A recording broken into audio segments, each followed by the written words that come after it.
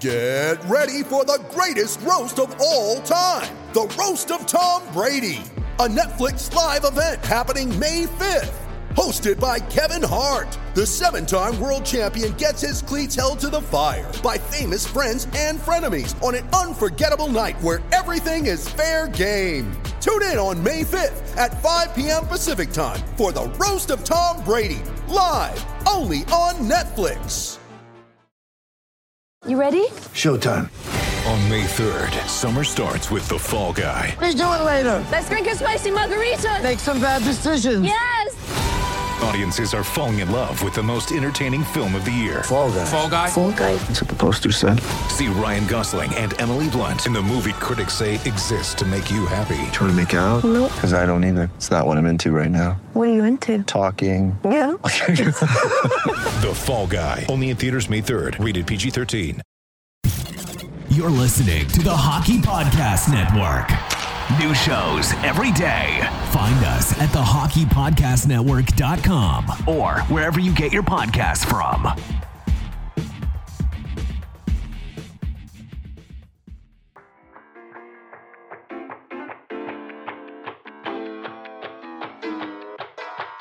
Hockey fans, if you'd like a copy of my new book, Tales with TR, Fights, Film, and Folklore, head on over to flankerpress.com. If you'd like a personalized copy for $25 plus shipping, email me at terryryan2020@gmail.com. That's terryryan2020@gmail.com.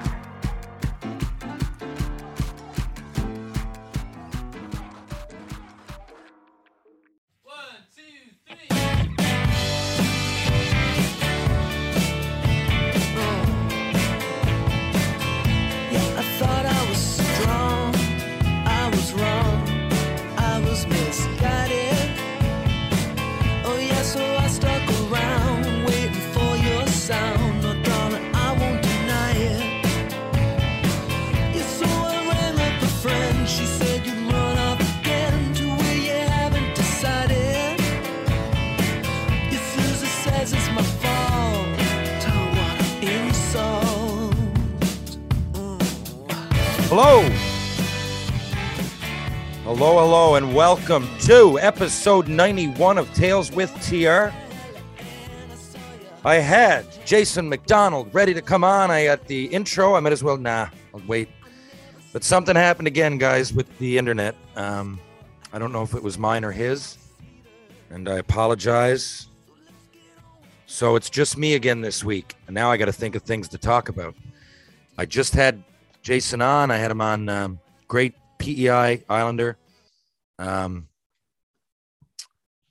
And I had him on the phone, but we just couldn't, I don't know, it wasn't working. So, what am I going to do? I'm literally stuck. This is why I like recording them on Tuesday or Wednesday, because I got to get it out tonight. And yeah, I don't know. Maybe I'll try to do one tomorrow, or I don't know. I'm kind of hooped. So I might as well put something out into the universe, right? I might as well do that. And I suppose if I can get somebody tomorrow, I'll put out a 91A and a 91B. Anyway.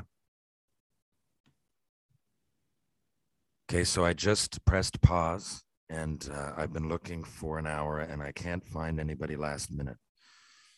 So let's see. Okay, 1, 2, I'm trying to get. Okay, so I'm just going to answer some questions. This took me a bit off guard, but it's Thursday, so I'm going to put it out, and I'm going to work on maybe getting one tomorrow, but I suppose by the time this is listened to, we'll know the answer to that. So I'm just rambling. Okay, first one. Terry, are you surprised by the success at Michael Bunting? From Carl in Moose Jaw, Saskatchewan. No, I'm not. And if you're from Moose Jaw, Carl, or just living there, you probably know the Moose Jaw Warriors that are in the Western Hockey League. So when I played in the Western Hockey League, there was a guy named Darcy Tucker who ended up being my roommate in Montreal, and I got to know pretty well. And if I know one thing about Tucks, it's that He wasn't a great skater.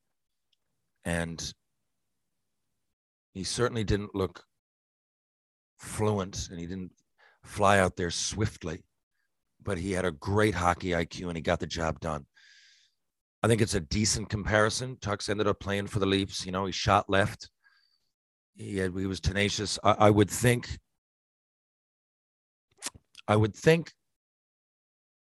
Tux is more tenacious, and I think Tux is definitely tougher if it comes to dropping the gloves. But there's a similarity. And the thing is, Bunting scored wherever he went. I know that. I know last year he had 21 or 22 games. He had 10 goals. I know that. So that's a fairly big sample size, and no one's really talking about it. That was in Phoenix. Hold on, I got to look this up. So Sioux Greyhounds, 57 games, 74 points, 37 goals, 57 games in the OHL, right? He goes to the A, gets sent down. But he had 23 goals, 17, 18 in the A. You know, he can score. 67 games. Then he went to Phoenix last year, Arizona. His first for a cup of coffee in the NHL, 21 games, 10 goals. So then he got sent down to Tucson, and in 16 games, he had 7 goals. So no, it doesn't surprise me. He's playing with Matthews and Marner. First of all, that I should have said that first. And I mean,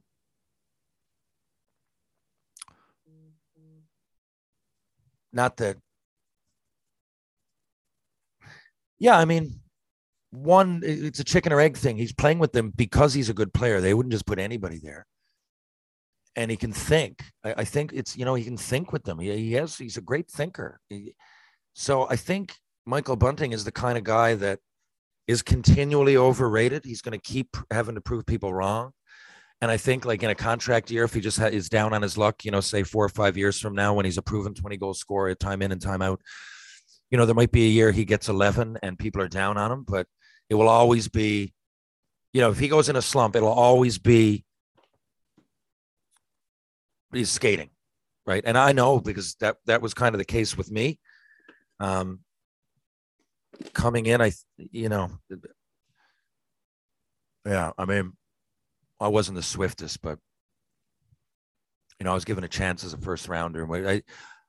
What I'm saying, there is a similarity, and I think it's closer with Tux, because Tux actually played in Toronto. You know, they're out there, they're surprising people. They work hard. They're not the greatest skaters. They're tenacious.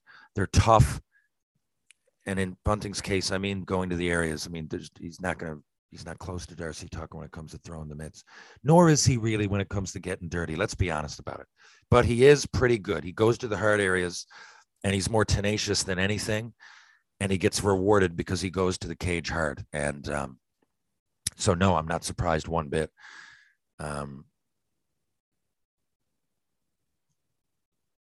Yeah, I don't think this is a fluke. I think whatever he does in his NHL career, he's got 17 now. We're assuming a lot, but, you know, I think he's going to get over 20, possibly 25. And he's at the beginning of his career. No, I don't think it's the only time he's going to do it. And I think he's going to have a shot at 30 sometime. If he can prove he can play with Austin Matthews, isn't that nice on your resume, right?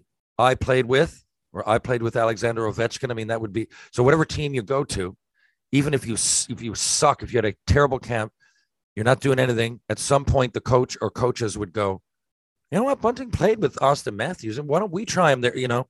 So he will continually get shots on the first line. No, I'm not surprised. And will he get 30 someday? Probably. Next question.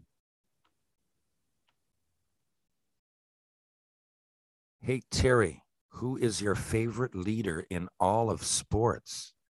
From Samantha in Victoria, BC.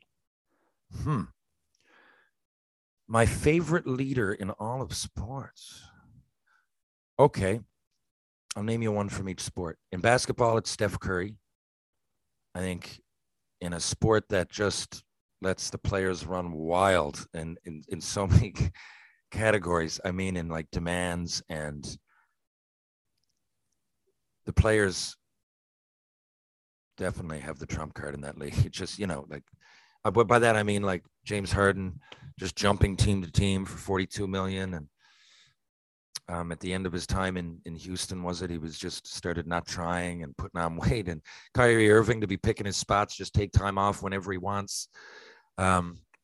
The contracts being given out, given what they're making. I don't know how they do it. Basketball players make like crazy coin. They're playing in the same rinks everybody else is playing in. Every arenas, it's relatively the same price. I don't think they outsell the NFL, and certainly not like the Premier League and all that. But yet, Pascal Siakam is getting 30 million plus, and Connor McDavid's at 14. But I'd understand that actually, the hockey to basketball thing. But basketball, I think if you were to take, I had this conversation with my dad yesterday, the top players, like per team, the top 3 or 4 or 5 players. I don't know if basketball wouldn't have the most. Now I know Ronaldo and Messi and these guys in soccer worldwide, like there are crazy big contracts, but I'm not counting endorsements now. I'm talking about playing, or else you'd bring in Conor McGregor and players like that, or people like that. But I think basketball just they make out pretty well. Now there's only, there's a starting lineup that gets most of the attention, that can play more than half the game and shit like that. There's obviously specifics with each sport, and I'm getting off topic. The question was leader, but I think Steph Curry, for basketball, because I do think he's a good leader. I think and he's careful in his interviews. He puts the team before himself, and he does it without being cliche. He's a pretty interesting dude. So it would be him. I think Michael Jordan, talking about someone retired. I watched The Last Dance. It didn't show me anything that I didn't already know. And I know he gets a bit of shit for being a bit of a slave driver when it comes to a teammate that's pushing his teammates. And sometimes he might have seemed like an asshole. But I don't think any of it was malicious. They won all. Like if I was on his team, I would have thanked him for pushing me. I didn't think it was out of sorts. And then, right, you get LeBron again. LeBron the other day, well, when it comes down to it, I'll just play where my son Bronny plays. It's just that's why people, because there's an argument for LeBron, but that's the fucking reason people are really squeamish to get in his corner. It's just such an arrogant thing to say. First of all, your son got to fucking play there first. And then you got to assume that the owner or wherever the coach, everybody's going to want you to go there. You're aging. Yes, you're good. But it's weird. It's going to be weird. And someone like Sacramento or some shit will sign him because they want to sell jerseys. And then the kid's going to be there. Would you want to play with your dad? Really? Do you want your father on the road trips with you? I mean, come on. I wouldn't. For one game or some shit, maybe. Or if you're both all-stars, I guess, and there's no complaint from anybody, if it's obvious. But if I'm Bronny James and I don't know, maybe he's going to be great, as I understand that he's a real good player. He's not LeBron, and I don't know if you can be picking your spots in the NBA. Yeah, I'm just going to play where he plays. Oh, I see. So now his kid might get, who knows, maybe his kid's not good enough. But now someone's going to sign him. Would you want to be that guy?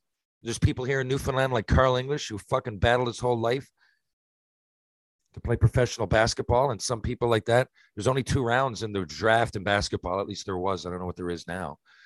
Like 50 odd players get drafted. You kidding me? And just to announce that he's one of the best in the world, and then he's going to go to the NBA. Nothing against Bronny James, I think it's a hard position to be in. I love my dad. I love spending time with him. I wouldn't want him like on my fucking squad in a non-coach, like in a player's role. Like, what are you supposed to do? You know what I mean? He's like, did you brush your teeth, little Bronny? I don't know. Fuck that if it's me. But you asked me the leaders, and I'm going off track again. So Steph Curry, baseball. I mean, I would say Mike Trout, but they don't win shit. Your team got to win something. So, I mean, you'd think the obvious. Let's say Toronto. There's a lot of Toronto Blue Jays fans. You'd say Vladimir Guerrero. But he doesn't speak English yet. And I don't know. I not that you would just go to him, but there's some people in the league. He's one. Like, it's not a culture thing. It's like hockey. They didn't have a European captain to win the Stanley Cup, I think, till Lidstrom. It wasn't a culture thing. It took a while for that to climatize. You know what I mean? Like, they're first coming in. It's hard to be a leader when you're like, I don't know, fucking Vladimir Krutov, and you just came over from the fucking Cold War and you don't know English. Yeah, you can lead by example, but that goes so far. But eventually, right, Europeans became more frequent, and now it's not an anomaly at all. There's lots of Europeans that are captain. But I think the same thing in baseball. We're in that stage where, like, and Vladdy's what, his fourth or fifth year? Like, you're playing in Canada. If it's me, you just, I don't know. If it went the other way around, if I went to the Dominican, I think that's where he's from. I think I'd at least give it effort. I know what you're saying. Well, you played in Montreal. Yeah, and I took courses. I'm not fluent. I can read it. I'm horrible. If I ended up staying there and being a fucking player that had to go to the press, of course I would have tried harder. But, 4 years later, I'm playing on the Corner Brook Royals in the Newfoundland Senior League. Didn't think I need to be fluent in French. But it's there. If I ever needed it, I know how to my way around the language. But anyway, I'm getting off base. So, yeah, I would take out some of the players, the best players, or, they're young and they're looking for a contract and there's things on their mind. And, maybe it wouldn't be the best year to be like, it's going to be a guy like Harper or Trout that signed a big deal that are good examples, because not all of them are. But again, those guys haven't really won. And definitely not recently. I mean, I could look into their past. I know they've had decent seasons, but no World Series. And I don't know about the college. But, yeah, so leader, you're asking me. Look, baseball, I find it hard. But my favorite, I guess, of all time that I saw with my own eyes would be Derek Jeter. Not like personally. I mean, I watched him play. I don't know him. But I thought he said the right things at the right times. Him and Rodriguez were two generational players. I think Rodriguez, he's on short. Rodriguez is on third. They're playing for the Yankees in some of their prime years. I just thought he was a better leader than Rodriguez. Rodriguez had more talent and definitely was an all-star more times. But, like, I just like the way he handled it. I'm a big team first guy, and to me, that's a leader. Some people now would think a leader is someone that's great on Twitter, that, like PK Subban or something. And, or does he even, he's kind of out of the limelight, but you know what I'm saying, Biz Nasty was, he didn't have a big role on the ice, but he was a leader because not Twitter, but he was very vocal. He, the first guy at the events. It's not all Twitter and social media, but, outgoing with fans, and players see that and absorb it. And young players, it's nice for them to see that. So there's all kinds of ways to lead. I'm just saying, I thought Jeter as a player on the field and off the field and to everybody, he seemed to be the consummate professional. And that's kind of what I was getting at to Jordan when I grew up. He seemed like Jordan always said the right thing and his team was first. LeBron gets the World Championship trophy, whatever it's called, and says, now I want my respect. So if you're saying you're not getting respect because you're rated number 2 ever, I mean, again, how fucking cocky is that? And I think that's why people are down on LeBron, and I just can't get into his corner. I give him all the respect, but I know I'm being biased, but I go Jordan all the fucking way. Okay. Now, which one we've gone? Oh, football. Okay, how could you not say Tom Brady? But he's retired. Patrick Mahomes seems like a great leader. I mean, he's up and down this year, but he's a fucking generational talent if there ever was one. And yeah, he's a team first guy. Some good endorsements, doesn't seem to let it go to his head. I'd say Brady and Mahomes, without getting right into it. And there are lots of others, just trying to think superstar status combined with, attitude and all that. And in hockey, I don't know, man, it was always Steve Yzerman. For what you see, a lot of your impressions are formed when you're 10 or 12 years old, and those are big years. I know. I mean, I've read that in books, like it psychologically. So I know I'm being biased. I'm picking all players that I watched growing up. So I'm going to go with old and new. But back then, I think Mark Messier, I think, had the unofficial tag of being the best leader in hockey. And when he called his shot and said they were going to win in Game 7 against the Devils, the year they won the Cup, 93-94, I think, and he got a hat trick that game, and he guaranteed a win, was like stuff of Babe Ruth lore when he called his shot getting the home run. So, but it was Yzerman, though. I just liked the way he was classy about it. He was always professional, always team first. And you saw it. The proof was in the pudding. Towards the end of Yzerman's career, he took a role on the fourth line.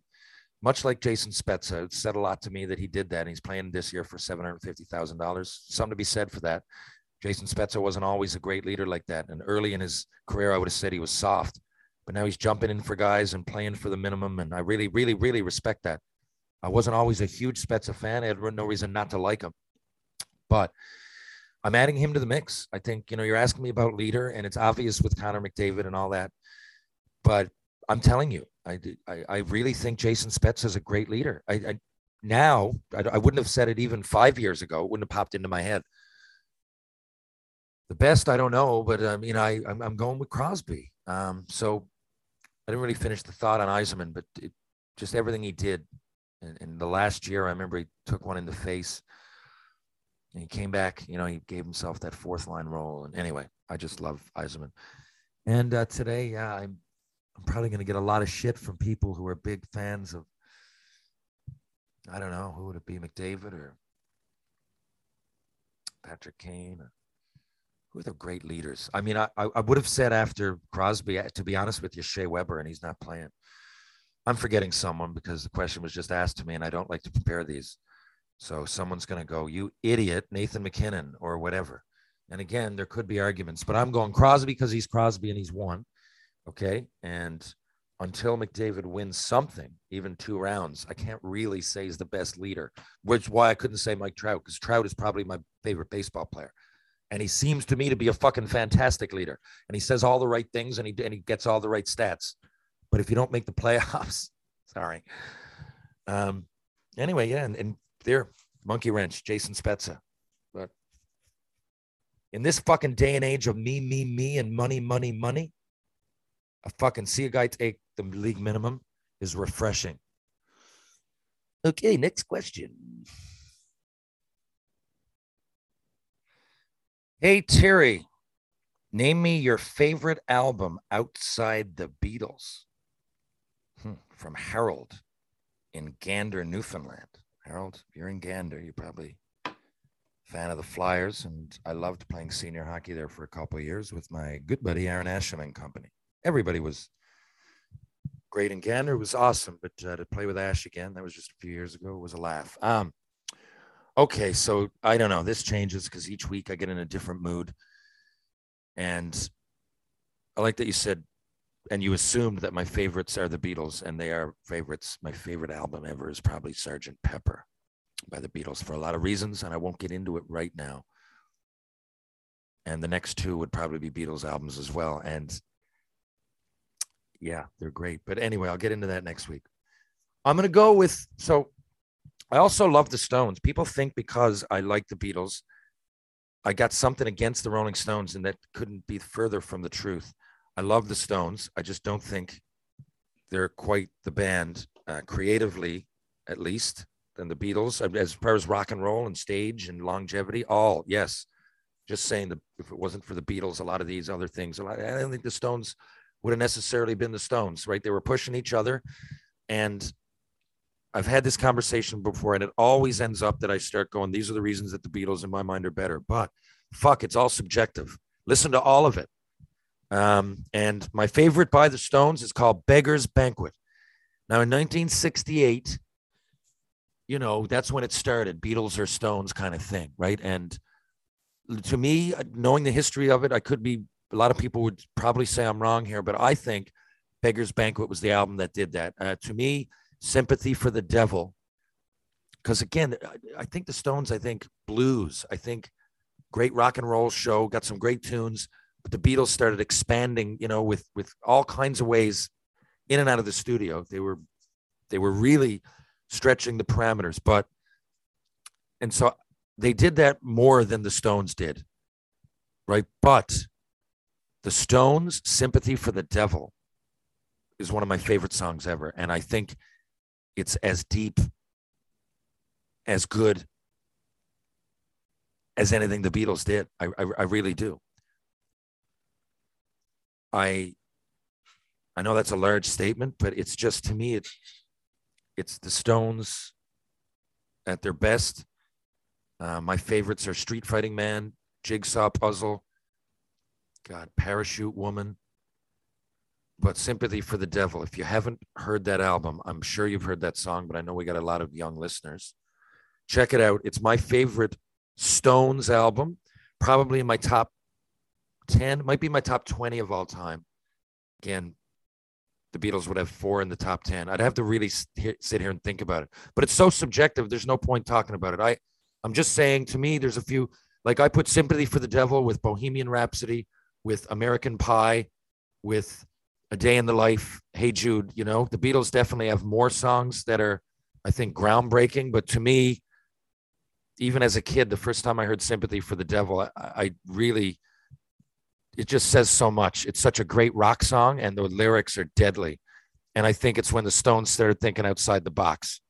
And yeah, I think it's one of the best albums ever.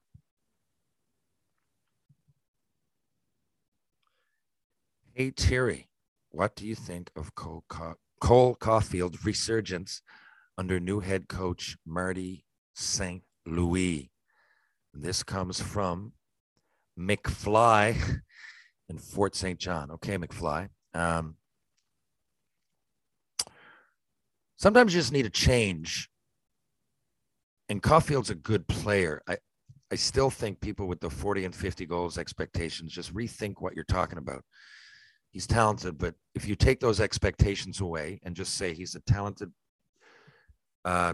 eager, confident first-round pick that has clearly showed scoring touch in the NHL playoffs, which is the hardest part of the NHL, I think, you know, the law of averages, he's going to end up in a decent spot.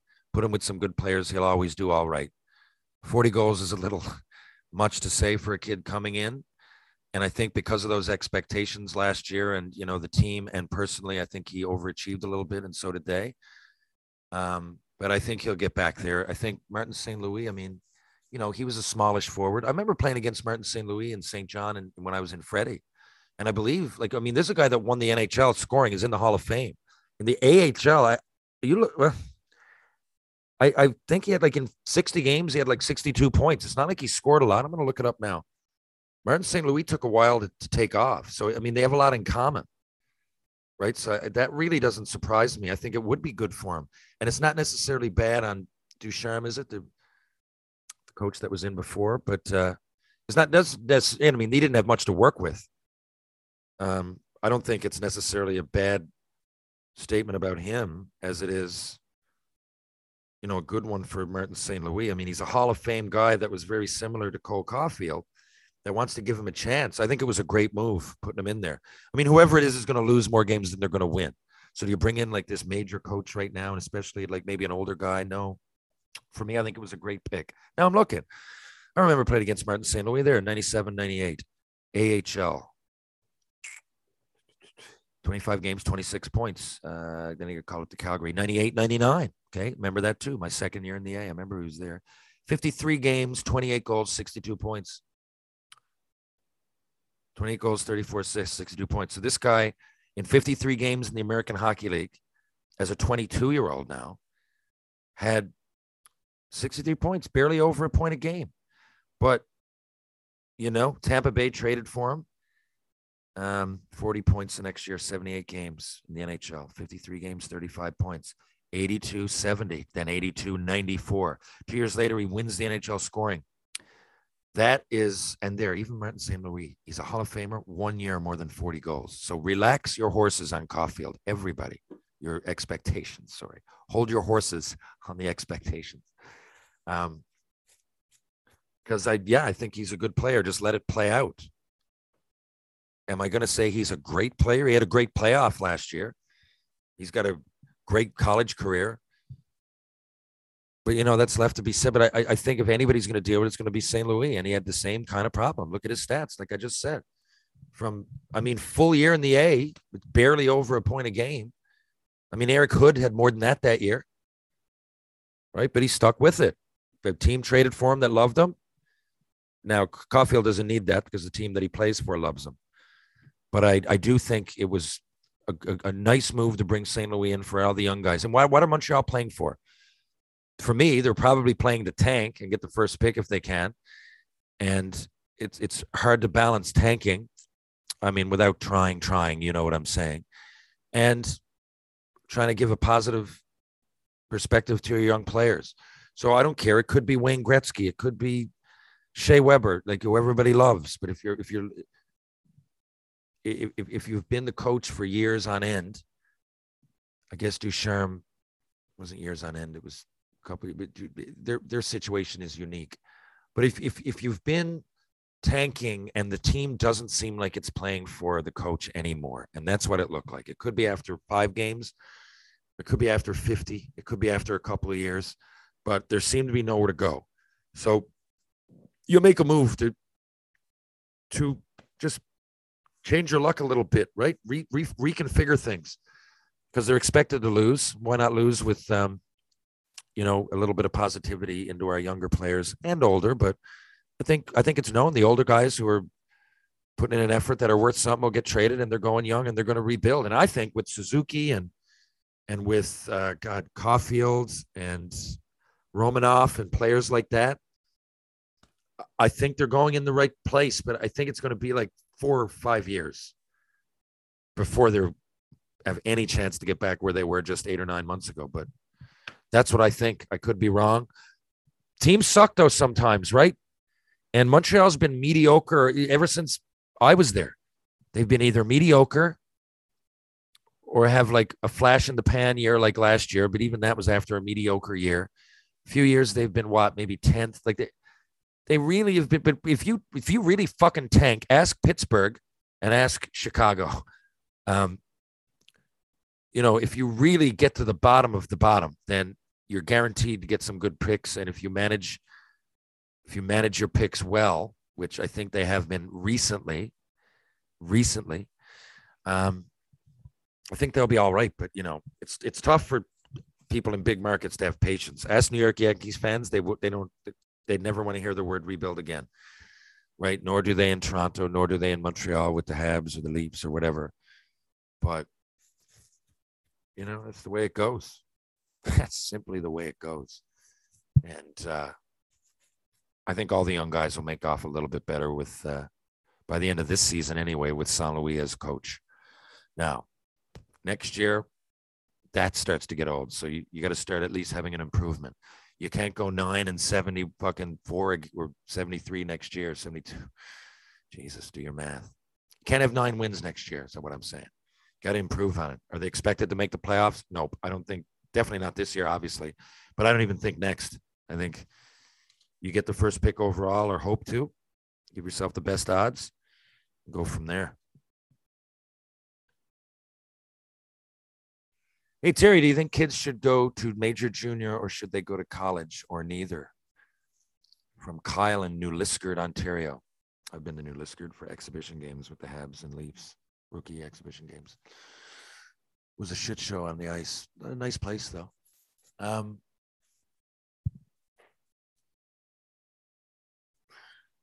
That question depends on the player. I've said it back. Just one second. I had to plug the computer in. It's dying. Okay, sorry about that. Where'd you ask, college or major junior? Yeah, I mean, those are the routes.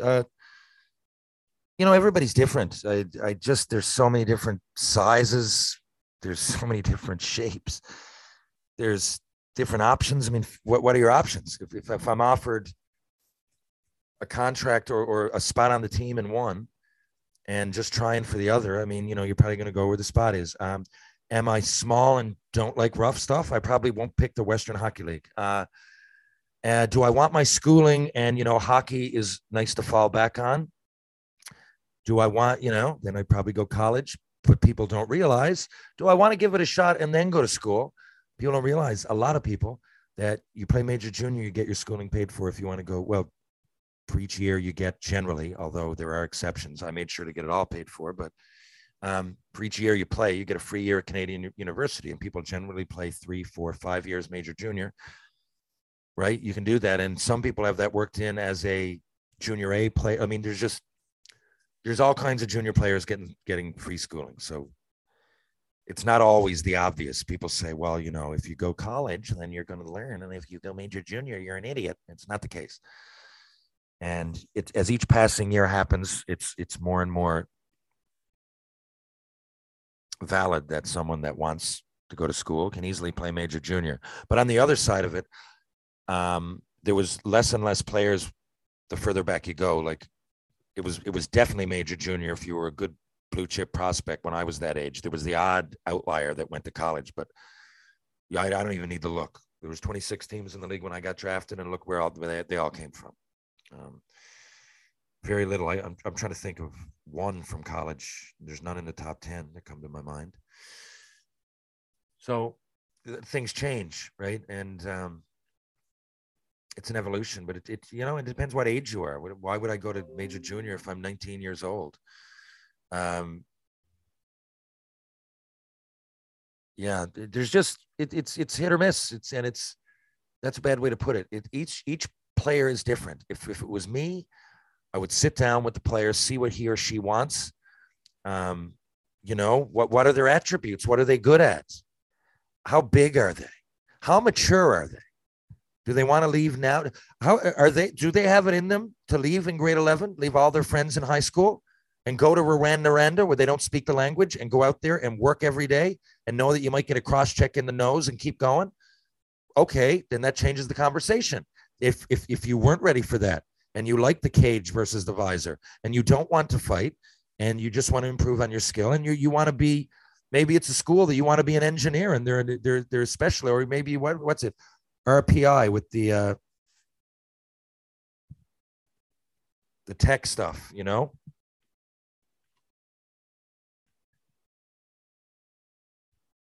What is that? RPI. I forget what the first word stands for, but I know it's a Polytechnic Institute. I know that. So like if you want to be an architect, right? You that would influence me. If I was lucky to get a scholarship and I was pumped, I mean, I want to make the NHL, but I want to go, hey, I get free schooling and I get to go to RPI. I want to be an architect and they're going to make me a specialist. Like that would really appeal to me. Why would I want to go to Kamloops and play in the Western Hockey League if I wanted to be an architect and I wasn't looking at the NHL? Not every single player that plays, you got to remember, is thinking NHL.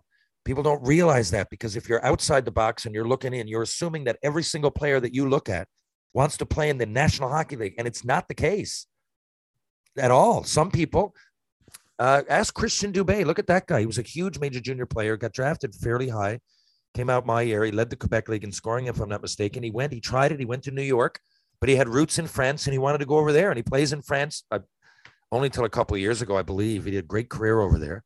But he didn't really want the limelight. And he's like, I'll make decent money over here, which he did, 6 figures, tax-free. But it wasn't, into him, the NHL, I played there. I think he played like 1 year and he did all right. I remember he got off to a crazy start, like 5 goals in 8 games or something.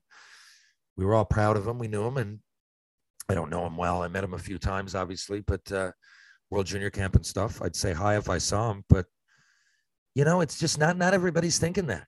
So, and now there's more and more options and more play, and the place would matter, right? If you don't think you're going to make the NHL, again, I went into it as a super prospect. Agree or disagree, that's what I was. So in my mind, it was always NHL, but I played with all kinds of guys in camp that were like, yeah, man, I'd like to get a couple of years in and then go to University of Manitoba. Or not everybody was saying, fuck, if New Jersey doesn't draft me, I'm going to kill myself. And I think when you think like that and you realize that the most realistic thing is a springboard to an education. I say that to everybody. Not everybody's going to make the NHL. The odds are against you. Even if you're good enough, they're still against you. There's only so many jobs, right? You got to stay uninjured. You got to get through the whole booze and drugs. You got to not be homesick for your girlfriend. It all got to work. You got to go to a team that the coach plays you. You got to play and then hope that nobody else on that team bumps you down. There's so much shit that got to go into place for you to go. Now, if you're a super duper McDavid or even a great player, like, I played with Damon Lankow. I don't think he was going to get denied. He was upper echelon of talent, right? I mean, you could argue about me, but I got, I played because I had that first round status. So they wanted to see, both parties probably didn't play it the right way, but I got there, right? It's hard for a lot of players to get there. right? And again, the big thing, I could have broken my leg in my draft year. Then I'm the exact same player, but no one would have known it. And I probably, we'll take a chance on Ryan. He was already in a decent 16-year-old year. Maybe we'll take him in the 8th round, right? That happens to a lot of people. Ask Michael Ryder, one of the best scorers ever. I mean, come on, we're talking Newfoundlanders. Michael Ryder, it didn't matter where he went. Rides that shot, and he ended up in Hull, Gatineau, playing major junior, and, was quickly developed into a scorer, but he was just looking for an opportunity, Put Rides in Northern Michigan, I don't give a fuck, Omaha in the United States League, wherever you put him, he was going to show you that fucking shot was a laser, and it has to play in the NHL, right? But some people are hard workers, two-way players. Buddy of mine, Clark Bishop, real good major junior and played his cards right and a real good leader and hitter and in pro, not the most prolific scorer, but he's a good two-way player. And he's got games in Ottawa this year. He played in Carolina the first 20 games a couple of years ago. He's knocking on the door, right? But there's a lot of players like that, and everything has to go right. And like I say, man, I'm living proof of it. Injuries, choices. I mean, it's just so vague, and you just never know. So to me, not only is it a judgment call, but it starts with how much does the team want you? Because again, leaving, it's not usually about, I wouldn't start thinking about the NHL if I was a kid. I'd think about what was in front of me. I'd worry about myself. And I'd go, okay, what's better to put me in position? Now, what am I here? I'm, let's see. I went 7th round of the Quebec League. Okay, let's see. Who's calling? Harvard are calling Ivy League? Let's look at that first. Or, NCAA Division III, University of Southern Ozarks. Well, maybe I'll give Halifax Mooseheads a try, So now more than ever, there is no clear-cut answer for that question. If anybody is actually curious about a prospect and you want to know, I mean, I don't work as an agent or anything, but I do get a lot of players from around here away. I give them advice, and it's not part of my job or anything, but I would give you an honest answer, what I would think. Am I always right? No, but I've seen a bit. And as a player and as a scout and as a friend at this point, I think I can give good input on each player and where they probably should go given their opportunities. And okay, Jesus, I probably only answered 4 questions, but I am running out of time because my dad and I are guesting right now, coming up on Sean McMorrow, the Sheriff's podcast. It's 3:02. We're guests at 3:30. So what I'm going to do, I swear to you, everybody listening, I got no reason to lie, and I never do, to you guys anyway. I just flipped open my book, and I'm going to give myself some rapid fire randoms. Okay, these were given to somebody else. Let's see who had these at some point. So Craig Rivet. Rivy was on my show months and months ago, probably half a year ago. So I haven't looked at these since, but I made them for him and I can adjust them for myself. Point being, I don't really want to know, but I know you guys, a lot of you like the rapid fire random, and it will probably never happen that it's turned back on me. So here's the opportunity. Okay, death row meal. I ask this every fucking time. It's one of the only questions I asked every time. I'm going to get specific. Every night for the first spell, and I mean my first camp in Montreal, every single night I ate it 14 times in a row. And when Jeremy Charles, my good buddy, the chef, moved and up there, and me and Asham had to spend the summers, my go-to was at a place on Crescent Street in Montreal, which is a wild street, called Weinstein and Gavino, or Gavino. I'm not sure how you pronounce it. I think Gavino. So Weinstein and Gavino. It had a nice upstairs with a deck overlooking Crescent Street. It's still one of my favorite spots to eat. And the restaurant actually it still has decent food after all these years. It's pretty much the same. Montreal, there's a lot of nice places to go, but it's a little busy because it's in the middle of Crescent Street. My second choice would be Gibby's in Old Montreal Steakhouse. But definitely the tortellini rosé in Weinstein and Gavino's. Yeah, great memories. It's not always about the taste of the food, although it is my favorite meal. but just it puts me in a good place. Even when I smell the sauce, rosé sauce, it always takes me to when I was, I guess, coming of age, boy turning into a man in downtown Montreal with my buddies. While, albeit a short time, I was on the Montreal Canadiens. It's a fantastic, just a great memory. It's a great memory. Superpower.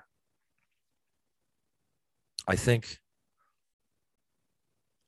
my first instinct would be to say fly, like a lot of people, but someone, I can't remember who, gave one answer. There's the ability to teleport wherever immediately. And I would, that's what I would want to do. I love traveling, and much like my dad, at night, I often peruse YouTube, just like those walking tours of cities. So, I really enjoy those. I spend a few hours a week on walking tours of cities all over the world on YouTube. So, yeah, that would be great if I could just go, boom, check it out. Check out Amsterdam when I've been there. Check out Hong Kong or wherever. Fucking Papua New Guinea. Yeah, that would be what I'd like if that could be an option as a superpower. You have to be a movie character on Sundays. A movie character, and on Sundays. Sundays would matter, wouldn't it? Because of the day of the week. Normally, I'm guessing it's Sunday, so I'm not working in a regular 9-to-5 normal world. So that's where I'm going to put myself in this hypothetical. And what movie character? I mean, I would always go to Clint Eastwood first, The Man with No Name and The Good, the Bad, and the Ugly trilogy. But I mean, I think it's just because he's cool. Would he really be the guy you want to be on Sunday? I mean, I don't know. He's got no wife or kids. Hey, Penny Lane, go fuck yourself. Like, I don't know. Not that he would be. Yeah, that's a bad way to put it. No, but you know what I mean? Like The Man with No Name. I mean, he's good with a gun, and he's fighting guys who are equally as corrupt. But do I want to be him? I don't know. Guy pisses you off at the grocery store. You take out your Colt 45 and blow his fucking brains out. Huh. But I still got to be a movie character. Okay. God damn it. I was going to say Spider-Man, but that's a terrible answer. You know what? Fuck it. I'll be Reggie Dunlop from Slapshot. Right? I'm an aging hockey player as it is. I wear some of the same clothes he wears. So I guess I'd just be a relaxed version. He's much more relaxed. I'd be a relaxed version of part of myself, I guess. If Slapshot's what we're judging him on, he was a decent leader, albeit a little bit fucked up. But I don't know. I guess I pick someone who's similar to me. I'd need more time. No wonder people struggle with these. Sometimes they're hard. Every Tuesday from noon to 10 p.m., you have to make an animal sound. What would it be? Snake. Snake. I think I'd freak people out. It'd just be annoying.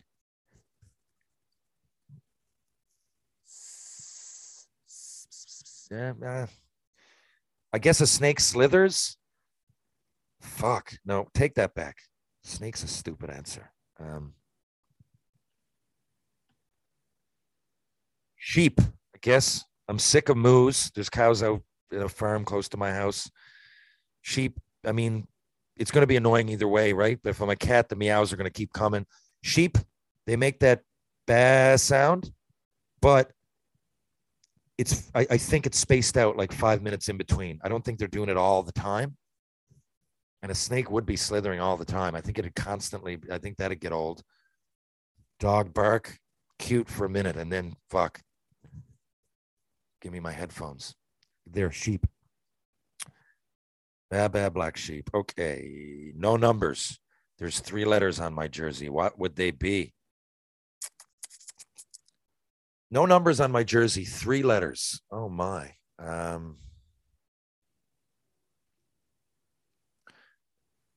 TR, but what? 3 letters. Oh my God.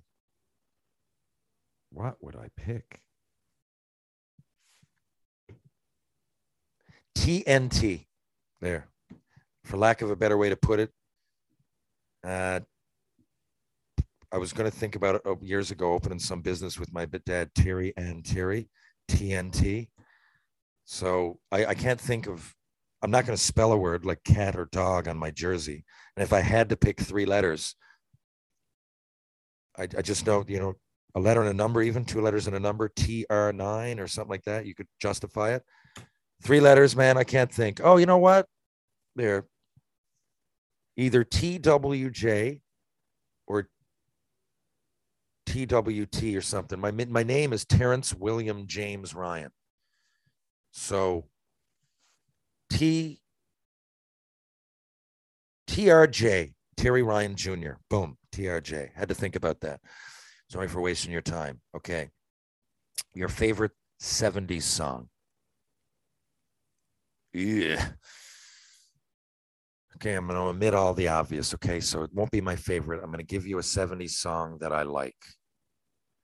That would be, I suppose, something that will always be on a playlist. Sultans of Swing, Dire Straits, 1978, I believe. If not, I'd go with Born to Run by Bruce Springsteen. Those 2 pop into my head. Of course, I could go the disco route, Don't Stop Till You Get Enough by the Jacksons, like that one. The Beatles had songs in 1970. That was their last, and then you got George Harrison, What Is Life? And, I'm going to go with what I said. Fuck, I could sit here and, their songs, one is not necessarily better than the other. That's what I'm going with. Sultans of Swing and Born to Run. And the message, their hip hop started to come into play, rap started to come into play, and Grandmaster Flash has an absolute classic called The Message. Those would be my 3. What's your, okay, nope. Being in that these were for Craig specifically. What NHL player are you glad you never fought? For me, that's Tony Twist. For obvious reasons, but I fought a lot of tough guys and nearly got into it with Probert, and I don't think that would have fared all right, but I know he would have beaten me. But Twist at the time was built like a machine. He was one of the guys that was just go out there and fight, don't do anything else. I'm guessing he was on steroids by the look of him. If he wasn't, then he had an unbelievable knack for putting on crazy superhero-like cartoonish weight. And they say that he could break your orbital bone with a punch. A lot of guys could, but he just, to me, looked unmanageable. I don't know how I would go about it. Okay, would you cut off something for a money tree that pays 25? Or would you cut off a toe and something knows? Would you cut off a toe for a money tree that pays 25,000 to 25,000 a month? Okay, to 3 generations. 25,000 a month is in any world. I find that it's like, I don't think I'd ever get more extravagant than that. 25,000 a month would be 300,000 a year, I guess. Yeah. Of course, there's lots in today's day and age. It's probably not as much as it sounds like, but that is to me. I don't know. Maybe I'm climatized to my situation, but that would be enough for me to cut off a toe. Of course I would. That's a bad question. A fucking toe. I would consider cutting off a leg for that. 3 generations. It means my kids and everything are taken care of. And you're never sure. Yes, I have confidence in myself. Hopefully I turn all this into something more. Hopefully Shoresy goes on a 20-year run and everybody's fucking happy and it's rainbows and fucking pina coladas for the rest of my life. But I don't know that. And what I know is that for my daughter and her kids, $25,000 a month. Yes.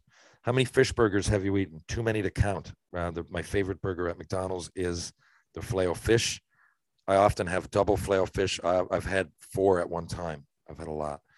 How long did it take to use a one-piece? I used a one-piece stick. Took me a few years, yeah. Not right when it came out. I was one of those guys. No, the wood has got a better feel, and it's And finally, one day I used one and my shot was like 10 miles an hour faster and I went with it immediately. How many triple burgers have I eaten? A few.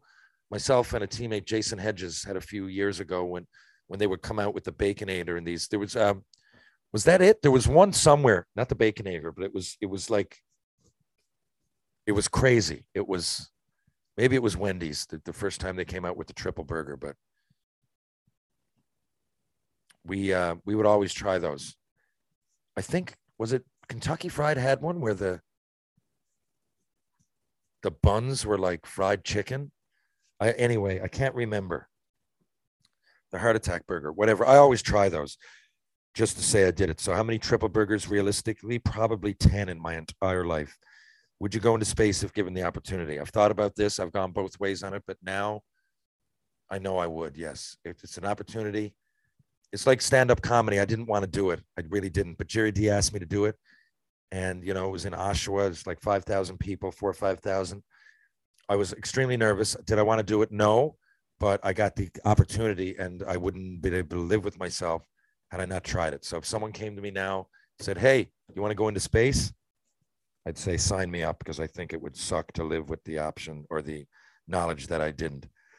If I had a TV dog, which one would it be? TV dog.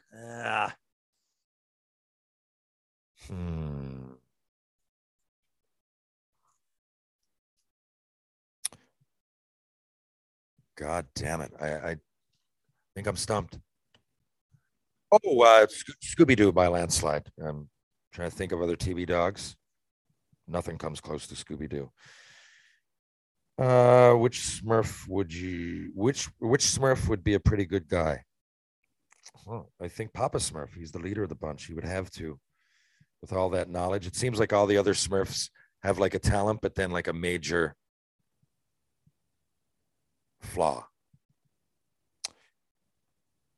And Papa Smurf just seems to have it going on. 3 of your favorite things about St. John's. Well, this was 3 of your favorite things about Buffalo. 3 of your favorite things about St. John's. Jesus. Newfoundland extension. The people, definitely. I like the history in St. John's. It's the oldest city in North America, and there's a lot to do. Especially in the summer, there's a lot to do, especially the last couple summers.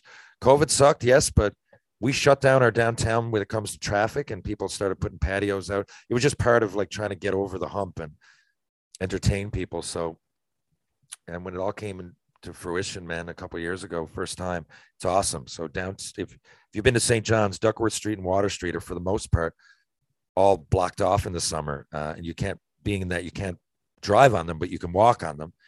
And it's so vibrant. I love St. John's anyway. I mean, I wouldn't keep coming back. I've had an opportunity to live all over the world and I keep coming back. Now, of course, my daughter's here and that wouldn't change, but in a perfect world whereby everybody, if she grows up healthy and happy, and, you know, the same goes for Danielle, again, my ex-wife, but we're on the same page. We're still a family. And, you know, just if things go well, I would still make my home here. You know, it's home. I love that. My family's here and my friends. So the people that would come there, definitely the history of it. And what else do I love about St. John's? I love that one thing, the people, but I love our reputation, and not in that it used to be, you know, the Newfie joke.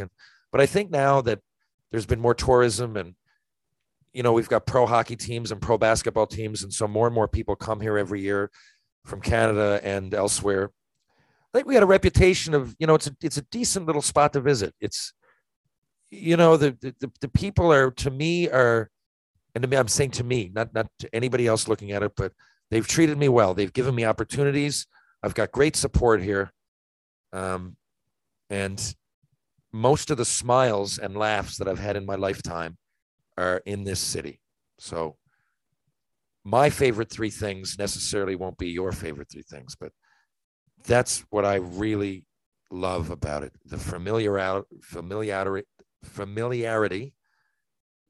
that I have with it. And that's friends, family, you know, the whole city as a whole. I can go anywhere and feel comfortable, and it takes a while. There's only so many places in the world that I can do that. And, you know, St. John's has, for the most part, treated me well. Okay, final question for myself. What do I always ask? Yeah, what would be my favorite? So I'm gonna restructure this question, because every time I say, give me your favorite line of all time, it's usually Lemieux and Gretzky are always involved. And usually Gordie Howe are Canadian. So I'm taking out Gretzky or Lemieux, Howe, and every Montreal Canadian. Now that makes it harder. Now, who would I want? Like, again, because of growing up and loving Steve Yzerman, I'm going to put Yzerman on the right side. I know he's a centerman, but I'm going to put him there. He's a forward. I can put him wherever I want. And I'm going to put Sidney Crosby at center. I think both those guys are two-way too, right? They can really snipe, but I don't know. Think about it. Even if you're young and you play PlayStation and, if that's your only experience in managing teams, think about it. If you put Crosby, Yzerman out there with, who I'm going to say next, I'll get not recency bias, but bias with my career because he was prominent the whole time. But I'm putting Mark Messier there. Whoever I'm playing against, I want to be gritty. And, I'd love to say like Bob Probert, but I don't think he's quite good enough to be on my first team ever. Right?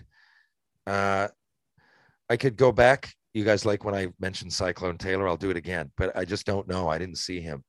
And that goes for Eddie Shore and even Bobby Hull. Like, Dad picked Bobby Hull. I could look at his stats, but I don't know. They look phenomenal. But in my little lineup, I'm going to go with a bit of grit. Guys who can score that will also play both ways, and Messier might even cross-check your teeth out. Not that each one of them are fighters, but if they had to, they would mix it up for you. So that's it for me. It's Yzerman, it's Crosby, and it's Mark Messier. Defense. I'm going to go with Nicholas Lidstrom. Again, that's biased to my era, but fuck, man, I don't know. I can't pick Orr, and I can't pick any Canadians. He was fucking incredible to watch. Jesus, Scott Niedermayer. Fuck it, Chris Pronger. It's going to be Niedermayer, Coffey, or Lidstrom in that one spot. Okay, it's going to be Niedermayer, Coffey, or Lidstrom. And I'm slightly going with Lidstrom ahead of the other two. It's only slight, but I'm doing it. It's just in the end of it, I think the other two might pinch a slight bit more, and most of the time, yes, they're unbelievable, but I think Lidstrom would be the most defensively sound in the end. They're all great. They're all obviously Hall of Fame guys. That's who I'm taking. I'm taking Lidstrom, and I'm taking Chris Pronger because he's a mean motherfucker, and he's one of the best defensemen ever. Who do I put in the net, you're going to ask? Hey, TR, who the fuck do I put in the net?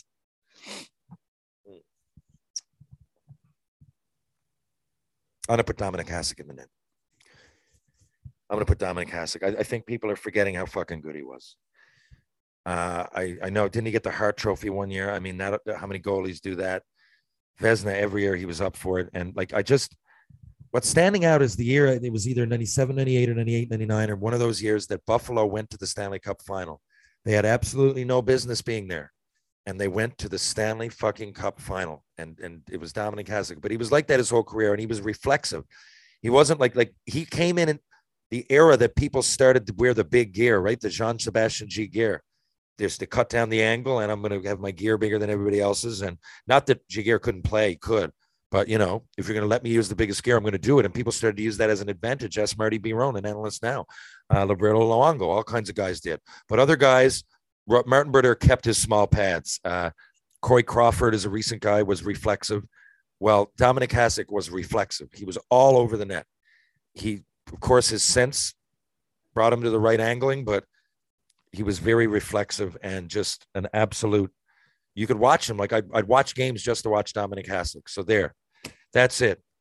This has been Tales with TR, episode 91. Now, episode 91 might even come out tomorrow. I'm going to try to make this happen. I apologize, guys. Again, I did have Jason McDonald lined up, and I believe it was on his end, and he told me that going in, and it's my fault. Wedgwood Cafe, check it out. Catering, Edinburgh, Elizabeth Avenue, awesome place to visit or get catering. TJ's Pub, Awesome place, George Street. Check it out. Always got great specials. I loved it. I ran that place for a couple of years and had an awesome time doing it. Trinity Pub, Bull and Barrel, both ends of George Street. Great spots to visit. Why not? Go in if you're going to be here. Check it out. Both places got awesome music. And once in a while, Trinity even got some food in there to serve you. And, of course, Green Sleeves downtown and uptown. Check them out, folks. Green Sleeves downtown is one of my favorite spots in the world. Always got great live music at both places. Check it out.